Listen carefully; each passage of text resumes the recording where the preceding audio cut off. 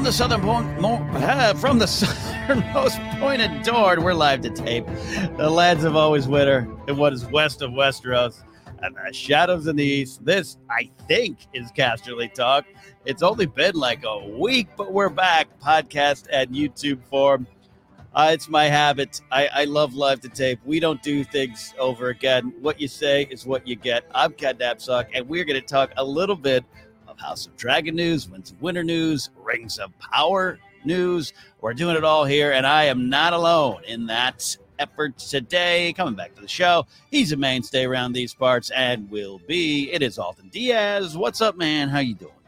How you doing, my friend? I'm so excited to be here, away from a galaxy far, far away, and more in the land of dragons, steel, nice big coats, cloaks. Very comforting to be here. Lots of beautiful people. Lots of why does this elf have short hair controversy. It's great times. God. Oh, we've got so many controversies going on out in this world here. Yes, and we are broadcasting from the southernmost point of Dorne. I could say it. It's been a couple weeks off here, Alden. You and I and many other people at Star Wars Celebration recently. That took a lot out of all of us. You feeling okay? You recovered just from the Celebration fun? Oh, yeah. There's always going to be that little bit of con crud, and you're going to wonder, why do I always do this? It's like, well, it's always waiting in lines. And then the second you get back home, you're like, hey, it was brilliant. I miss it. And I was bummed. I was all set to go. Hadn't got the ticket yet, but was going to go to the official Game of Thrones con that HBO was going to put on at the Rio. And that got pushed back, kind of just quietly flittered away because of probably COVID and a lot of other things. But I would like to get to an official con for this wonderful world soon too, and maybe we'll bring you along. We'll hit some Game of Thrones slots and have some fun. Oh, that'd be great. I wondered about that too. Is that an indefinite delay? Very vague. To be honest, it was like it was going to be February of this year. I was looking at it, and all of a sudden, it was gone. I didn't get to see the announcement, didn't get an email because I was on a mailing list to try to get tickets. I don't know. I was really excited because it's going to have, you would imagine, based on cast and crew appearances at general conventions, a nice sassy or maybe a adultier flavor by the nature of what it is. Like Star Wars Celebration is such a family affair, and it just makes you feel the generational joy. I want a Game of Thrones con to be, Nikolai Coster-Waldau on stage, like, get over it, ha ha ha. Like I want it to be like have some edge to it. We are going to be talking Game of Thrones news soon here, but this is something I do want to discuss with you. You and I live in both of these worlds, as do a lot of us fans. When we go to Star Wars, I always say I go to Star Wars for what the world could be, and I look at Game of Thrones, Song of Ice and Fire as what the world is. It's fun to kind of be in both worlds. Yeah, I would want the Game of Thrones con to be a little randier, a little bit. Oh yeah, absolutely. I mean, the panel potential, because some of the best Star Wars Celebration panels, my friends and I call them old school Celebration panels, because now it's got a little bit more of a promotional bent to it, which is fine. 100%. But back in the day, it would be, let's get Tamora Morrison, Jeremy Bulloch, Daniel Logan, just throw all the Bobas together. We could have some great fun. Throw everybody that was, working in a brothel. If you were a brothel character, let's get on a panel led by Aidan Gillen. He moderates. Perfect. If you served on the wall, get on a panel. I'd be there. That'd be great. Oh, 100%. Fantastic. Brothel panel. We're there. We're also here for some Game of Thrones, House of the Dragon, Song of Ice and Fire, and like I said up top, Rings of Power news. We will be talking about Lord of the Rings. I turned that into one word. Lord of the Rings, Rings of Power. Some people have pushed for me to cover Willow here. I'm going to be watching the show. I wasn't going to say it. I almost made a joke about it, but I didn't want to do any producing on air. But look, great trailer. Great trailer. I have a special place in my heart for the first movie. Some of it doesn't stand up for me, but it doesn't matter. The spirit of the movie does. I love Warwick Davis, and I'm so excited. I love you and I are big fans of Aaron Kellyman. Enfys Nest herself could be in the series. So yeah, I don't want Casterly Talk to be like a fantasy channel. That doesn't track from my interests across a lot of boards. But I don't know. I'm just putting it out there. We'll see, Alden. We'll see. Here comes Ken and Alden react to The Witcher. Season whatever, episode whatever. I've never watched it. This is not shade at Witcher fans, but there's just so much. Vikings or Last Kingdom and all that stuff. I don't watch all of them. Great shows. I don't doubt it. And I had a conversation over breakfast with my good friend Joe Starr. He was like, you do the Fantasy Channel. I'm like, I don't really watch fantasy. I watch Game of Thrones. I read Game of Thrones and Lord of the Rings as well. So there's always that expectation, with our friends, with even strangers. Oh, like sometimes people will hear me talk about Game of Thrones or Lord of the Rings, and they will naturally assume, and I don't blame them, but they'll just segue in and be like, oh, and that, it's kind of like that scene in Witcher. And I'm like, oh, I haven't seen Witcher. And they're surprised. Oh, I haven't seen Outlander. And they're surprised. And it's like, there's a lot to consume. So a lot to consume, and you and I live in the Star Wars world a lot, but we love living in the Song of Ice and Fire world, and that that's specific. The Song of Ice and Fire world is this entire thing here, this world of Westeros, but also it's the books. And lest we forget that book is out there. We're still waiting for Winds of Winter, and George R. R. Martin took to his not a blog, as he often does, to give a little bit of an update, and we're going to dive in. We're going to pick it apart, Alden. I'll say this first. And I don't mean this cynically or jokingly.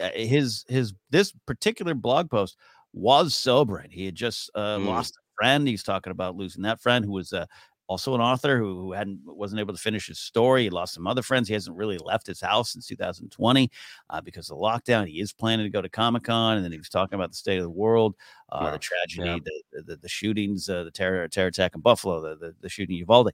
And so it was like I was kind of reading this like Game of Thrones. George is he faces a reality too, and amongst that all has to be creative. Struggle for all of us, Alden. And here he is. He's given us a little tidbit there. I say that just to point it out. It just was I don't know, sobering. You know what I mean? It is. I think that we do with a lot of these people, we mythologize them, where especially these creators. It happens a lot with actors. It happens a lot with lots of people, but specifically creators. George R. R. Martin, George Lucas. Sometimes we mythologize them, and then we see a fall from grace. I don't need to name these popular authors, so you can guess. But it happens, good, bad, indifferent. And I think that we forget sometimes that he is an older gentleman that has seen a lot, lived through a lot. I think he's around the same age as my grandmother, that generation. And for him, it's got to be a little bit horrifying, like as he's losing those friends in that generation, and just thinking about how we still face those problems. Because there's a lot of good when you listen to your elders where they're like, wow, I never thought that I'd see this. That's so great. But also I thought I would see the end of this. And that's really sad. And he hasn't. And like you said, like thinking about, he probably has days of like, does Winds of Winter even matter? With everything going on. Tough to get out of bed. Yeah, I understand it. And especially the last 2 years. And it's interesting too. You and I love themes. We love diving into what Star Wars is about, what Game of Thrones is about, all this kind of stuff. It's what drives us to a lot of these discussions. It just makes me think about a lot of what the Song of Ice and Fire is. It is this wonderful fantasy tale. It is a tale of destiny and all these things, but it draws a lot from history. And I think it's undervalued how much George is putting into a story. And then therefore, I think the creators who then adapt this material still put in the story that what this world, I talk about Game of Thrones being about what the world is. I sound like the Hound, but then like the Hound comes to the end of it going, that's horrible. And look at the effect of it. And I think I wonder how much is that's in George's mind too. Nothing's going to change any plot points or anything, but this is the world, and what this world does to you is one of the things I think he's writing about. Yeah, and I think that it has to, with age, with the perspective, with realizing how things haven't changed. I mean, I don't know off the top of my head when he put pen to paper on the very first novel, but it's coming out in the 90s when it's a different world, and there's so much the same, there's so much different, and you start to soften over time. I mean, we talk about Star Wars so much. We know how George's parenthood, Lucas, the two Georges in our lives, how George Lucas's parenthood and an age changed the way he felt about things like Han Solo. We've seen this with countless people that are in the particular issue of these violent attacks and gun violence and things like that. Jim Carrey swearing off those action roles, like refusing to promote Kick-Ass 2. That was a big turning point for him. And he's, shockingly, Jim Carrey is kind of older now. And so it's like the perspective changes. So it is interesting to think, like, does he look at those perspectives like the Hound and start to grapple with them maybe in different ways, or gravitate towards certain characters less? We'll talk a little bit about how there are characters that he's finding ease, but also difficulty and breaking certain things, but not other things. It's got to be hard, and you got to wonder how much he wants. Because I would argue, while not a perfect hero by any means, and while he's made some key mistakes, someone like a Jon Snow, particularly with the Free Folk, there is a huge element of inspiration there and taking lessons and passing them to the people. You got to wonder how much more responsibility he feels now for his heroes to be heroes in a story about Grey. Yeah, and how they choose to be heroes and the why of it, all those things we love. Yeah, well, let's dive into this then. Thanks for that. That was not planned, but I just, it's been on my mind as someone who has poked that George R. R. Martin bear of, hey, finish the books. I can only imagine that as the world gets tougher, as he's writing this pretty serious story. And I think a lot of people have this picture of George gleefully going, who am I going to kill next? And that's probably part of a little bit what he approaches, but I think he's got a story he's telling here. So yeah. Story here. He talked about he finished a bunch of Cersei chapters and is wrestling with Jaime and Brienne, like their chapters and how to wrap up the story. Again, we're going back to this is where you kind of take the HBO Game of Thrones hat off and put it to the side and kind of try to remember. It's been a while since I've read the 5th book. I'm trying to remember when I finished that last. I was poking through a lot of the books again before season 8, just reading chapters here and there. So even I have to kind of remember where he was in his story. Right. But let's look at this. Not that he didn't struggle with the Cersei chapters. What are your thoughts on what that might be? Any hopes for Cersei at this point in her story and his story? It's interesting because there's always, as much as we take that hat off, there will always be the lingering, not even myth. Like, we know it happened, but we'll never know the true contents of what were these notes, what were these things, what were these. This is where I'm going, directions, whiteboards, whatever that were given. And my, pundit brain, I try to turn it off, but you immediately are like, well, if he got through this easier, then maybe it was the thing that was consistent. And so you start to think about, is the Cersei arc that I saw the Cersei arc that more or less would track? Is that same trajectory, in the same way that a lot of us, myself included, believe that Bran the Broken being the king is pretty much the end game, at least for him.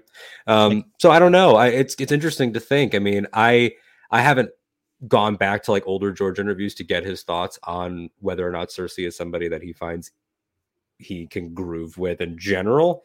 I know that he's talked about certain characters that he feels he has opinions on that are easier for him, or different perspectives. And also the books are built differently in terms of those POV characters. So I don't know. Maybe this is just his way of reconciling with a lot of what's going on right now through a villain. Yeah, and hearing her side of the story for sure. Not that you always need to hear the villain side of the story, but I think the shades of gray we love that the series plays with would beg you to kind of dive into Cersei a little bit more. And again, this is as someone who has read all the books. Read them twice, but it's been a bit. I have to admit, it's been a bit, and some of the details do.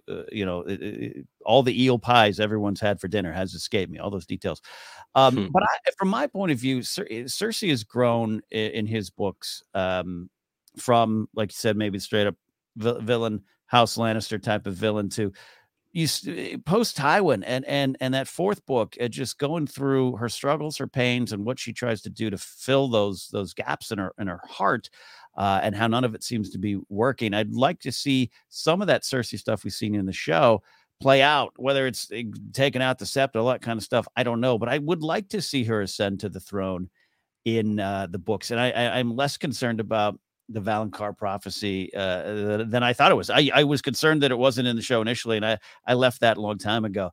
So I want to see that explored, and maybe it all ends a little different. But I'd be curious to see, because I think that as the books have grown, he's gone more and more into her mind.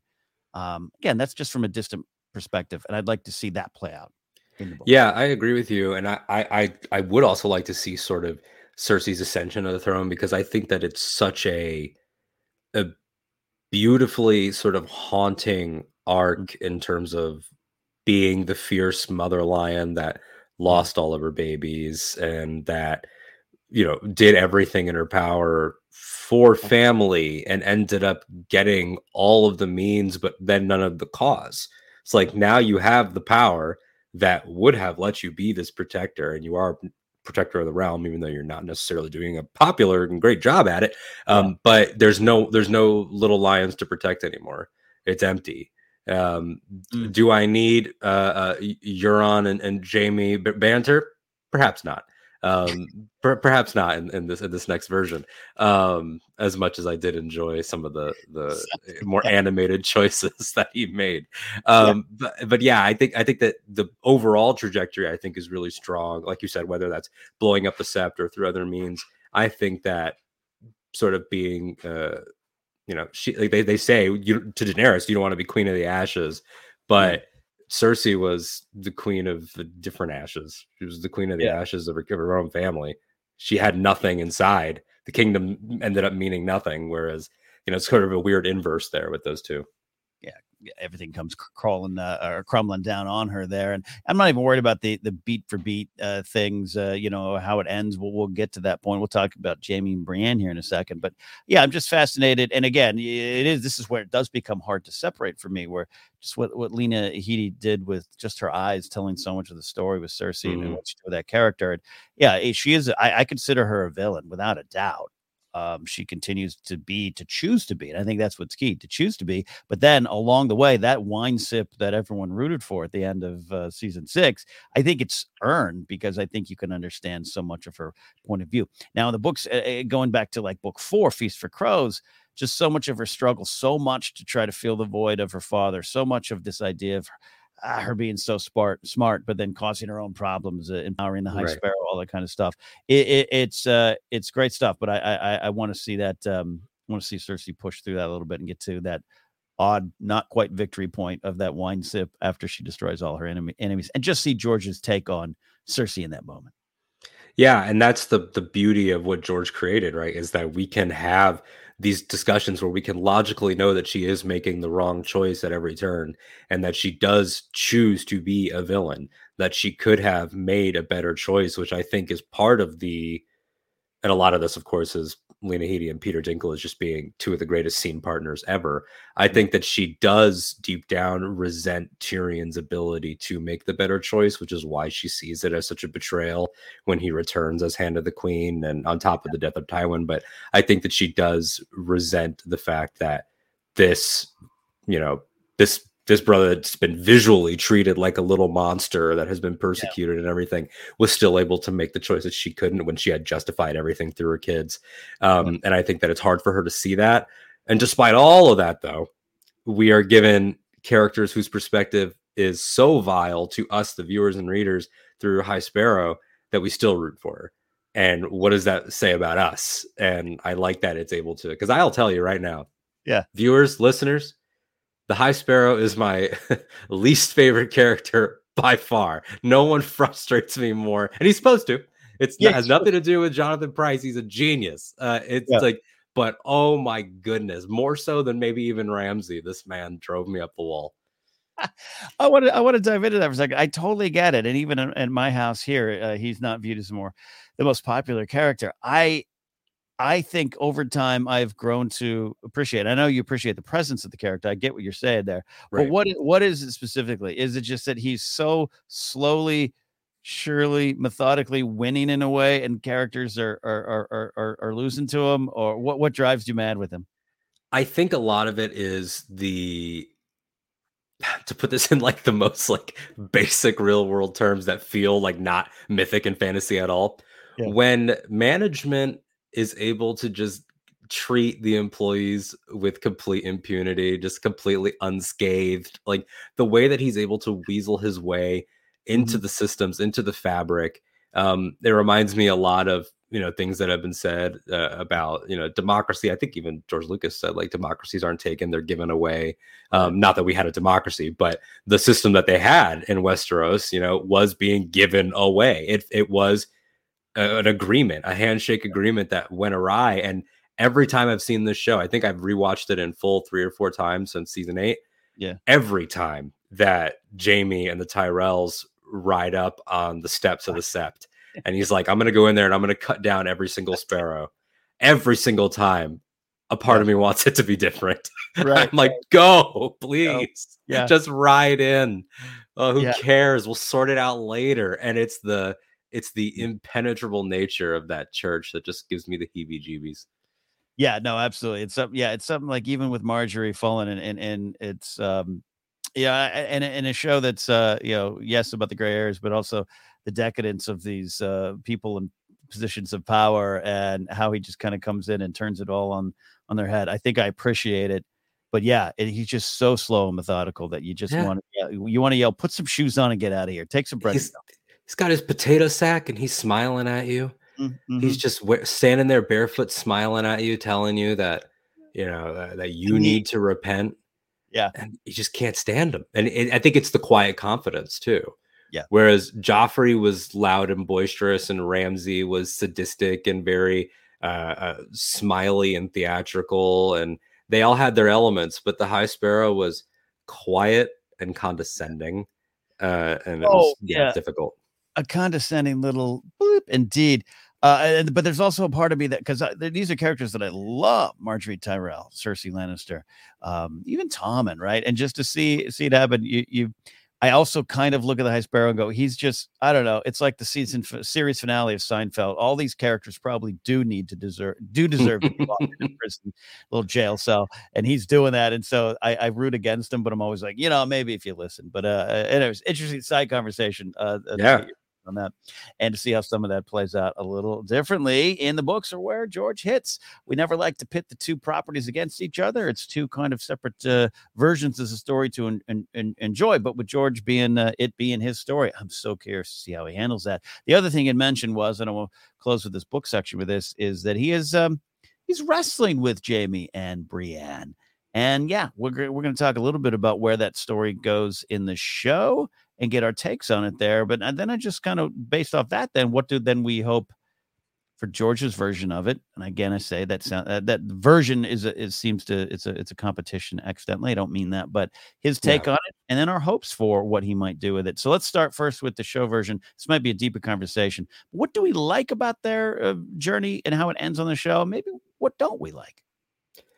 The way I feel about Jaime and Brienne's story is very not complex in that I can't articulate it, and I will. It's just, it was such a first for me, and I felt like their story trained me to view the difference between storylines and character arcs, where I used to think that storylines and character arcs ran together in a perfect arc, a little rainbow, whatever color you want to assign. And then I realized that they don't end at the same time always, because I would argue, and I have, that Jaime Lannister's arc ends when he knights Brienne of Tarth. I think that that's the end of Jaime Lannister's arc. Jaime Lannister's story goes on because he has this arc, and his whole thing throughout the show, deep down, is that he resents, like he says, like Kingslayer, Oathbreaker, man without honor, when they're in that bathtub. Like he resents the fact that all he's ever wanted to do is be pure in a world of impurity. He wanted to have honor. I mean, that's why Jaime charges the dragon. That's why Jaime is insecure about not having his pages filled out, his great deeds, and Joffrey mocks him. He wants to be, I think, in real world terms, Jaime Lannister wants to be a knight in Tolkien's world. Yeah. He wants to be a knight proper. And that was robbed of him via circumstance. Yeah, kind of always has felt that, right? Like, what else would you want me to do? He said, burn them all. I was a hero. Exactly. I took down a madman who was going to burn, in a sense. I did the noble thing, but this world was unfair to him. So he's finally complete, at least in the show version, completes this arc and is able maybe not to do the noble thing that will set himself down forever, but is able to raise somebody else up and is able to do the giving thing, the cordial thing, the knightly thing. He points out in the show, a knight can knight another knight. And he's able to create sort of a legacy for himself with this first woman who becomes Kingsguard. And so I think that that's the end of the Jaime finally being this version of himself that he always wanted to be. Problem is, the arc is over. The story continues because then he's sitting there complete, and that's it. And then it's, where do I fit into this world? She can, I can't. So they make love and they have their whole post-party thing, and she clearly thinks it's going to be more. Yeah. And we were all excited about it, I felt. They're having a great drinking game, good times. Right. Then they finally consummate the relationship. And I think that he realized, oh, we did share that moment as knights and people that care about each other, maybe even love each other, but she can go on, I can't. So at that point, it's about placement. So I think it's complicated, maybe not executed to the best of its potential, because it is, there is always going to be if there was that one more episode, and then you get that, and then if there was one more after that. But yeah, I think that it was about when he leaves her and she cries, it's really unfortunate and hard to see her that way. And of course, I'm saying this as a cishet man watching it, which is always an element, of course. Sure. But when he says she's toxic and so am I, or she's poison and so am I, something like that. Yeah. I think that's him saying, I don't think I deserve the nightly moment that we had. Mm-hmm. I think that, I think that his reckoning in season 7 and 8, especially seeing Bran again and Bran not outing him to everybody. I think that Bran not outing him, he felt like he needed to out himself. And the only way to do that was to give himself a villain's ending, which in a lot of ways is like, I need to, it reminds me a little bit of light spoilers for Breaking Bad. It's been over for like 8 years. I've got to take myself out. Mm-hmm. I've become the problem. I'm going to make the choice. Yeah, I really like this take, and we're getting we're in season 4 on the rewatch here around these parts of Casterly Talk. I definitely want to get you back on for some of those, and it is that part. I think it's just there's a case of you root for Jaime to have what you say is an arc, and that arc might be destroy Cersei or win the day, and I think we want him to be that Tolkien knight. Because I think we see that he's worth that. And I think it's a realistic struggle that he never fully sees that. I love what you said about him bringing Brienne up to that level and then beyond and pushing her beyond and just feeling, I can't break this. This is an addiction. Cersei's an addiction. But also him being told all along the way that he just, one of those powerful moments in season 3 with Brienne, where he's just like, here's who I really am. I'm the Kingslayer, but this is what I did. I love it. Marked me wrong and crazy and disgusting, but I love my sister and I want to be. That's what I am. And he can't be that. And so that's, it's part of the effect of this world. He can be nothing that he wants to be. He can't be the partner, can't be a father. And he's held his children as they die, almost. And either having been there or with Marcella, like he has witnessed it all crumble just as much as Cersei has. But while Cersei's able to choose the villain path at every turn, he wants to choose the hero's one. And I think that the Battle of Winterfell, knighting Brienne and then fighting in the Battle of Winterfell, I think he expected maybe a fulfillment there.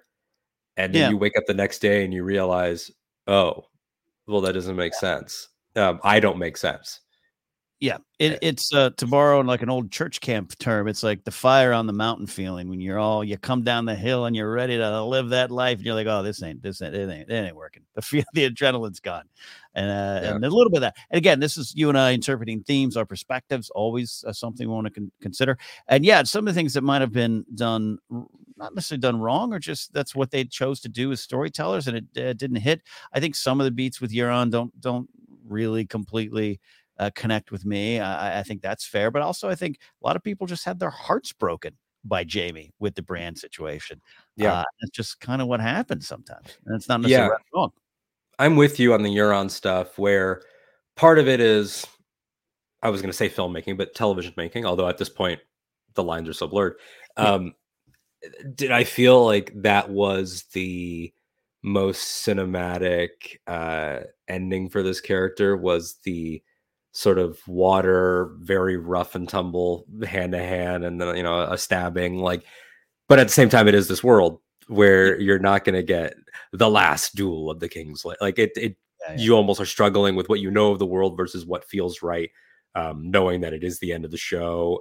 When it comes to the Brienne of it all, though, I think that's where I think there is the most nuance and the most understandable, even straight up anger at what happened, because she has been this pillar of strength and this pillar of knighthood, which is why it was so awesome to see that moment. And Tyrion, Sir Brienne of Tarth, and everyone claps. Like, that's so beautiful. So to see her have this moment of just complete heartbreak, I think is controversial, and I understand why it is. Does it land for me entirely? I think maybe a stern word in that same scene, same build, Mm. but a Mm. quiet tear. It's all in the execution, right? Like, Yeah. is a single tear and not falling to her knees like she does. Is that the same thematics, but Yeah. played in a way that lets Gwendolyn Christie stay a little stronger? Perhaps. And that's all stuff. Yeah. Who directs that? I forget who directs the Oh, is I it Dan forget. and Dave? Oh no, Yeah. the one before. Yeah. Yeah. The Long Night was Sapochnik, right? So yeah, we'll have to run through Yes. that. It's Yeah, been we'll have to figure that one. this But is what I'm doing the rewatch all. exactly. We'll get all the names back under our belt and learn more as House of the Dragon comes. But yeah, that's a conversation to have with directing. Yeah. But all that said, I do think that the writing his page in the book is Yeah. lovely. That moves me every single time. Yeah. Lovely indeed. Lovely indeed. George and his take. It's again, this was hard to do. I thought this was fun. I loved kind of I'll just be honest. I just kind of loved him saying, "Yeah, I'm wrestling with it," which is what George does. He, writes himself in and out of corners. We'll have 9 books by the time he's done with this because this is how he approaches it. One of the reasons it takes so long. You write how you want to write. He's been very successful. So I kind of liked, not that I like to see him struggle, but I liked him coming to these 2 characters and going, what do I want to do with it? What do I feel needs to happen? And, we don't get the confrontation with the Hound, with Brienne, with it. That's all obviously playing out differently. Yeah. And what his takes, again, it all comes to, I'm just curious about his takes. And it's not even that because he's not following some ironclad plan in his own mind. I think he has his notes and moves to the sides of those notes whenever he wants to. So the fact that he's wrestling with Jaime and Brienne, it gets me actually kind of excited to see what he's going to end up coming up with, Yeah, and it's just a nice bit of humanity too, because again, we talked about with the heavier stuff in his blog post, we consider them to be like, oh, he created this world, therefore genius will prevail, and it's like, no, it reminds me a lot of my favorite behind the scenes stuff with film, where you see something like Bruce the Shark not working, or George Lucas infamously with the I may have gone too far in a few places, like things like that are important because the myth of the singular genius rightfully is being pushed back on hard. Whether that, I read a great article the other day that was called Taika Waititi Will Not Save Us. And it was an article about with love for Taika, but it was the stop doing this until he has a misstep that you all turn on him. And it's the singular genius. I mean, I grew up a Joss Whedon fan, listeners and viewers. You even said the name. I got to be careful. I know. I have I grew up and worship this guy. You remember Joss is God and the singular genius will not happen. It does not work. It's not true. So when that finally gets pushed against by a creator, it is really nice. To have him just admit that, I actually really love that about it. And yes, we talking about the serious stuff up top. I can't wait for him to finish. That's, I think, the point. Obviously, you don't want to harass him while he's having dinner, and you don't want to be that person. We don't condone that at all. But I'm just excited to see, and excited again that he's just like, I don't know.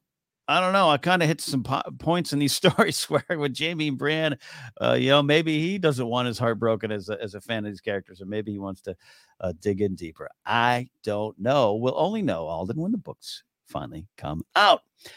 George in the blog goes on to say some wonderful stuff about House of the Dragon. He's watched cuts of all 10 episodes. The effects are still, outstanding, but he really happy with the stuff. And yes, you could say that is not a surprise, but George speaks his mind, and he spoke his mind in this blog where he even said that House of the Dragon is telling his story.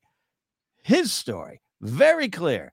That is something that might be, I don't know, Alden, you tell me, too snarky, or is it helpful for the show House of the Dragon by saying, hey, don't put down your rocks. You don't need to stone the show yet. If you have some feelings about how Game of Thrones ended, and that roadmap conversation, they're on it, and it's my story. What do you feel about this? Too snarky, just right, or both?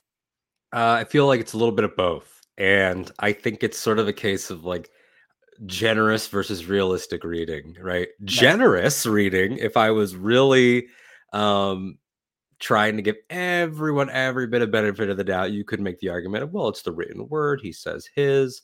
Maybe that's just to assuage people that are afraid that HBO is going to take what they want from Fire and Blood and mix it up. Not dissimilar to our conversations that have been happening about Rings of Power. What is Amazon doing? What do they actually have? Did they just mishmash things and change timelines? It could be a statement about that. It's mine. It's my story, i.e. Fire and Blood. That said, that's the very, very generous reading. The realistic reading, I think, is that he is aware that his baby, like or dislike, is irrelevant. It became a controversial beast by its finale. More so than it had ever been. And he knows that. And his name is on it, whether he stepped back or not. And we'll never probably know. I mean, who knows? It's George R. R. Martin. Maybe he will say it on his 90th birthday. This was my favorite part of season 8. Good night. But it's interesting. Yeah, exactly. I thought that it was fun when Sam suggested democracy. That's it. But yeah, it's interesting that he says this. I do think that it a little bit is the post season 8. Not press. I don't think that George R. R. Martin is a very media trained individual. I don't think that he sat in for that Zoom call, but I do think that there's a little bit element of that. And also an element of pride and excitement because he wasn't hands-on for the back half of the show, at least as much. And I think that he's excited. He's got writing credits again. So I think that he's just jazzed in the same way that lots of people are jazzed when things are going their way. And he's entitled to it. It's not, again, being Star Wars fans, how many times have we had to litigate the, what a Lucas sequel trilogy would have been? They didn't use mine. They came up with their own. The word "my" has a lot of power, but at the end of the day, we can't attach ourselves to it too much. Too much. Yeah. No, I'm with you. Yeah. It reads as snarky to me only because I think I'm looking for that. Right. Yeah. Your focus determines reality, to quote our other favorite space wizard guy there, Qui-Gon. And so I see it. I'm like, oh, there goes Salty George again. And that's not necessarily fair. But also, I think in the end, this is helpful for the show. This constant debate we keep coming back to here of House of the Dragon. It's got to say we're from the political party you like. We're just not that candidate. We're a different candidate. Give us a shot. It's just realistic. Even someone as me who just loves season 8. Love season 8. I have to disconnect from that when talking about the general view on this property now. So I think it is in the end helpful. Not everyone reading the George blog, but we're here to talk about it. So I think in the end it's important and valuable to a lot of people that it is his story through and through. Doesn't mean though, Alden, that there's not going to be changes. In fact, he even addressed that Sapochnik and Condal and the team have already done little things here and there. And then he reminds people, he once again praises Shay, as portrayed by Sybil Kekeli, being a more complete and nuanced version of the character than his in the books.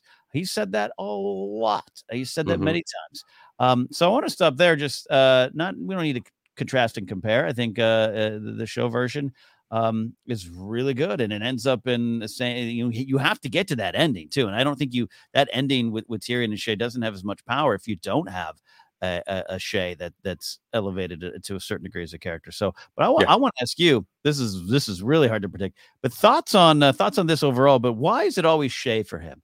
I've heard other characters here and there. I heard him. I think I read where writing Littlefinger. He's maybe got. He did, yeah.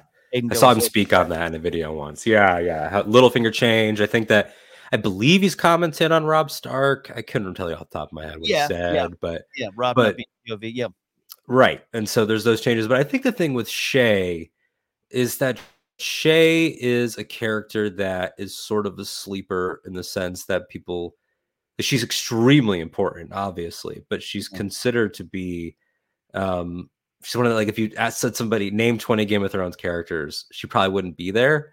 And so I think that maybe it takes him aback because she doesn't have the iconic nature of some of his other characters that were changed, that she was able to be changed maybe in subtler ways and more character focused ways, less plot ways.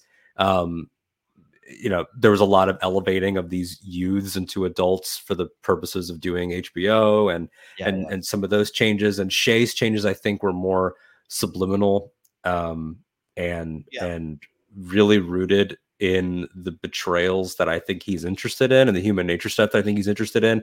On a very, very, very base level, it could just be like being captivated with Sybil's performance, which is like totally a thing. I mean, there are those people that get really fixated on, sometimes authors are like, this is the actor that I knew had to be. Yeah. And you hear that from authors like a lot of times. I don't know what say he had as an EP in casting when he was more involved. Who knows? But there's also an element of, and I don't know this, I know that Tyrion is his wife's favorite character, Mrs. Martin, is her favorite. So I don't know if there's an element of he feels connection to that relationship in particular and loved seeing it play out a certain way, differently. I have to ask him. I don't want to ask him, is Tyrion your self-insert?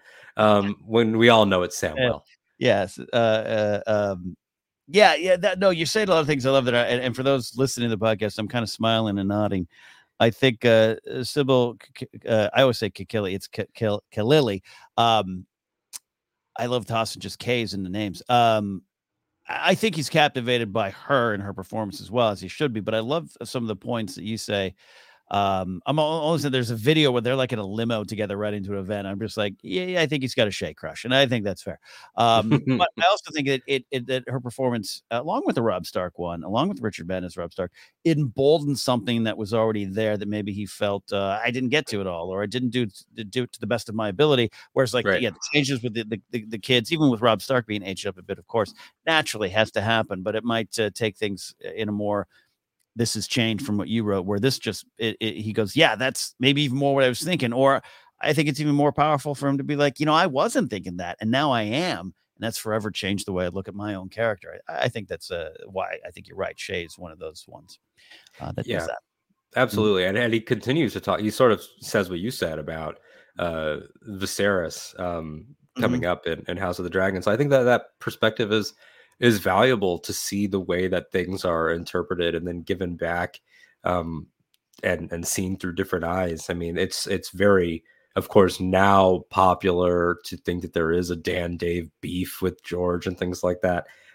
Whether there is or not, those were his handpicked boys, whether they grew up and did things that Dad didn't agree with. Yeah, exactly. So part of this is their ability to cast, is their ability to create smaller, tender moments and to enhance the tragedy, because you have to be charmed by her. You have to be Tyrion. You have to believe in the little lion and in the protection and in what they have behind closed doors. And you need to, like, when Tyrion says he'll throw Varys into the sea for that veiled threat in regards to her, you need to be right there with him. Like, don't you dare tell anyone. That way, when you get to the trial, it is every bit as just horrifying and heartbreaking as it should be. We just looked at the trial, the last episode out here on the Game of Thrones rewatch we're doing here in Castle Talk, and it is heartbreaking, and that has to be earned, and it is earned because I think of Shay. So not obviously because of Dinklage and Tyrion, but it has to be somewhat equal there, and I think that's what is going on. You mentioned it. He has high praise for King Viserys the First, and says Paddy Considine and company have crafted a full character with a tragic majesty that fire and blood never quite achieved. That's pretty honest. And having it, I always say, I'm ready. I've got the book over there on my shelf. When I'm done reading Star Wars books for work, which never seems to end, thankfully, because they're great books. Love Shadow of the Sith so far. I'm going to pull Fire and Blood out and read this section and really get back into it to get a full view of the characters going in. But it's interesting because I think even in the trailers for the show, I think I keep looking at King Viserys and going, well, that's just a starting point. And I just don't think that's fair to the character. And I think George has kind of acknowledged that in a way here. Do you have any expectations and more thoughts on Viserys in the show? What's coming up? I don't know if I have expectations, but I will tell you, sometimes the pairing of words like tragic majesty just excites me so much, because that is sort of this world humanizes people so much, right? Where you might have a brief moment when Robert Baratheon arrives to Winterfell in the pilot of being like, wow, the king. And then you're like, oh, I get him now. I understand this guy very quickly. Majesty is hard to maintain presence is hard to maintain in the world of Ice and Fire and Game of Thrones. The HBO version, we've seen these actors do a great job of taking your archetypes and just breaking them immediately. It's very hard for somebody to maintain in this world of gray, and this world of, you know, the tax policies and the betrayals and the you know, fire and blood. It's hard for anyone to have a sustained gravitas, because we just know that they're all weirdos behind the scenes. They all have damage. So I'm interested in a king from when kings were kings. That's interesting. I love that. Yeah. And who didn't love Robert when he got off the horse? And it took me years to realize Robert had a lot of mistakes. I still kind of like him, but yeah. No. And this is, and it is key to the story that it does start with him. And this is, especially if you read that history book and you know, even just a little bit of the in-world history, this was a relatively peaceful and popular king, right? And unless memory serves. Yes. And he had a long reign and might do things along the way. Don't get me wrong. And feel free to put in comments down below of things he's done wrong. But overall, the view from my vantage point is King Viserys I, good king, majestic, little majesty to him. And following him and his life is just one of the most darkest, brutal periods that threatens to take down the dynasty and destroy the land, the actual kingdoms, the actual people in its wake. And I think I want to feel that balance. I want to feel that loss. I want to feel it. And if it's tragic, it makes a lot of sense. And they need to build that up. And it sounds like they are, which is exciting. Yeah, it's exciting for him to once again get attached to a certain take, a certain performance. Him having seen pretty much the entire season tells you that he has a full picture and a full breadth of what Patty is doing with the role. So it's exciting to me to have, like you said, sort of that fall from grace being set up with such a great presence, with such a great role, such a great character. Like even in these images, like he has such a wisdom behind his eyes, so contemplative. And he seems, you know, and he should, because the Targaryens had the throne for so long, that this is a role that he is comfortable in. Whereas the part of the point of, you know, the saga of Game of Thrones proper is that when you meet the king, it is an unstable king who thinks that winning and ruling are the same thing. And like that's supposed to be the twilight of the Iron Throne, which we saw over 8 seasons. It was. But this is the Iron Throne solidified with people that understood it, which is a very, very interesting thing. It's a great starting point. People who understood the position of power, and even him, naming his daughter as the heir, and how forward thinking that might have been, and how that's received. We're going to dive into it there. And I guess I asked in terms of like expectations. This is a mirror being held up to myself here, where again, this is an actor I love because I love Hot Fuzz, and I can't wait to see one of the bad detectives in Game of Thrones and House of Dragon. But I think even I have a tendency, even in the trailer stuff, to wonder. I mean, was he in the first episode? I don't know. Are they going to use flashbacks? And I find myself overlooking what could be, in a way, potentially the heart of the series, a heart that is lost. And so this is. I just really liked George highlighted this, and that it spoke to him. And that it was something that he didn't quite feels that he didn't quite achieve in his book, because he was maybe perhaps even focused on what comes after, which is big stuff. But, you know. Yeah, absolutely. And you have to wonder, too, about producers in the room, writers' room, the whole energy, like, because it is iterative. And no matter what, there will be people that join in here with House of the Dragon. But there will also be people that watched all of Game of Thrones. Probably, I would wager the majority of the viewership when this starts will be Game of Thrones fans. And even though there are prequels that are designed to be watched after, like I maintain, Better Call Saul is a sequel to Breaking Bad that takes place in the past. It's not necessarily a prequel. This will be, but you're still going to have those mirrors. And you would imagine that somebody in that room is like, is Viserys our Ned Stark? Is this the guy that we can get everyone to buy into? And then when we do the thing, people will say, we're back. We're back in that rhythm where we've kickstarted in a paralleling way. That I love that you brought in Ned Stark to the conversation. And could it be, is this an episode 9 reveal? You're kind of touching on that too, but just the parallels of the heart. And I would still say there's an absolute tragic majesty to Ned Stark all the way to the end.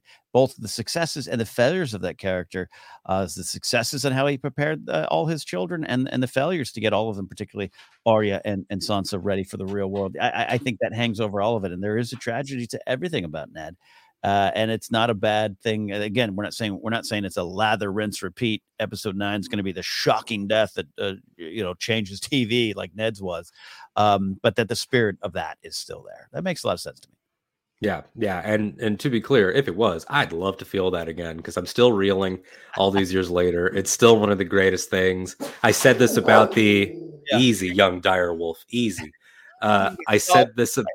He heard me bring up the Starks, and he got into his little wolf mode. Yeah. I have had those moments, like I said with Jamie and the High Sparrow, of please let this time be different. There is not a single time that I watch Baylor that I don't want it to be different. Not a single time.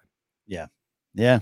No, it's definitely one of those where were you moments there. So that is our look at the world of House of Dragon. Of course, the show it's racing towards us. We're already racing towards July, so pretty soon it will be August. We'll be ready for House of the Dragon. Stick around here for some nice we'll get you prepped up for some of this stuff too, and I got to get prepped up for myself. I like I said, we're pretty honest here. Casterly Talk, we are more than just casual fans. Indeed, we read, we research, all those kind of things, but it's been a while. I feel as though Alden, I have to get back into like Game of Thrones watching shape. You know, we're in Star Wars watching shape all the time, you and I, because of our other podcasts and jobs. I watch Game of Thrones still. I'm doing the rewatch.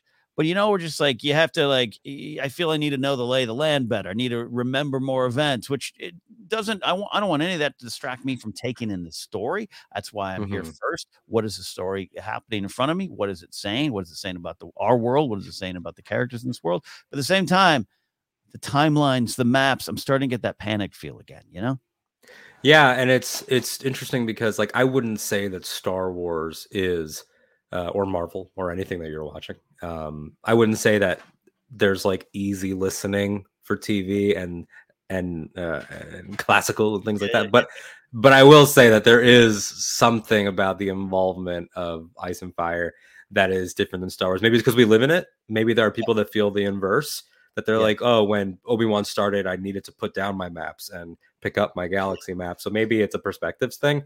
But I do think that it's sort of a little bit of a gear shift. Especially with, like you said, with the show also doing with Rings of Power as well. That's the other thing too, is that now we're going to have to do it doubly so. And now I'm going to be thinking about not just the Seven Kingdoms, but also the Shire and also the mountains and also these things. And they say can't cross the streams, can't cross the, cross the bows and arrows, cross the dragons. There's dragons in both. So I don't know. So cross the dragon test. Well, let's wrap up today with a little look at the Rings of Power and the 5-year plan. The story emerged a couple of days ago. I thought it was interesting. Again, I'm just excited for Rings of Power. Excited to see what they've come up with. And there's a lot going into it. A lot of controversies already. Not the ones that are just based in pure racism and sexism and all those kind of things. We don't acknowledge those here. But just the estate and where they're drawing from the stories. It's pretty fascinating. But at the end of the day, I'm just going to sit down in front of that TV with my maps and get the story they're telling. And they have a 5-year story. That's what has been put out there. JD Payne and Patrick McKay, part of the showrunning team here, have said that, we have a 5-year plan down to we know what our last shot will be. Now, we should note that only 2 seasons have been guaranteed in a way from Amazon. I'm sure they're wanting it to go the distance. Bezos being the Lord of the Rings nerd that he is, all this money he spent to make this little nerd dream come true. But I want to talk about it here where this is a little bit of the Game of Thrones effect. This is both in positive, negative ways. The fact that I think even Rings of Power is a show is a Game of Thrones effect, but also the fact that the creators, I don't know if they need, maybe I'm wrong here, Alden. I don't know if they need or feel they need to say we've got 5 seasons, but is this where we're at in terms of an audience where we just need to be reminded, don't worry, this is all planned, or don't worry, we got this whole thing in mind. So give us a little patience, give us a little understanding along the way. I do think it is a fan culture thing, and it frustrates me a lot. And I think I Yeah. don't think it's good. I think it is in fact bad, and I think that a lot of it is it's driven by false narratives. It's driven Yeah. by this idea that, and we're Star Wars fans, so we deal with it all the time. Like this idea that these great things have been planned. I mean, Yeah. on several different levels, this is just not the case. I mean, network TV with those 22 episode seasons that we all grew up on with different things, like they had season arcs, they had episodic ones that they would fill things out with. Sometimes they would Mhm. remove, add, they would figure things out along the way. Sometimes you get that season order that you didn't expect. You know, like I mentioned Yeah. earlier, you know, liking Buffy has an ending at season 5. Then UPN is like, hey, we'll finish it out with you, and then it goes for 2 more. So, Yeah. but that we have this false narrative that in the age of premium TV that plans became the way, and that's still not true. Right. Yeah. It's just not. We know things like with Mandalorian being sort of a benchmark show of this new era, Yeah. that they had sort of their idea of where the story would go, but then they hit points where they were like, you know what, Luke Skywalker does make sense. And that's not a plan, that's a move. That's a Yeah. move as you go. And so the plan has to be written in pencil. Yeah. I think that this is press speak to play into the fact that there is so much punditry and Mhm. angry YouTubing about this, Yeah. about well, there was no plan. The plan is just a comforting word, but people don't care. Like I Yeah. reference Breaking Bad a lot. Breaking Bad in its final season gives its main character a 50 caliber machine gun before a mid-season break, and they admitted we gave him that gun without knowing who he was firing at. Mm. Like, Mhm. and it comes together beautifully because they just knew somewhere in there is our move and we'll get there. So when they Yeah. say 5-year plan, I know it's buzzwords, but when they talk about their 5-year plan behind closed doors, I hope it's in pencil, because guys, you may have that final shot, but if you feel inspired, pivot. Yeah. Pivot. No, I'm with you here too, and I'm okay that you're getting a little grumpy. Look, we're 2 angry dudes on the internet. I've got an old man beard. I am more suspect of being that stereotype. But Exactly. we approach Going out things to the cars. going out to our angry cars here. Yeah, you and I love the themes. We love the story, and I think this isn't we're not saying anything negative about JD Payne and Patrick McKay. I think you're right. Yep. I think it is part of the culture, and the false narrative of it all around Game of Thrones still frustrates me to this day. Again, nothing angers me more than the coffee cup incident and how that was used against everyone involved as if they just proof they didn't care.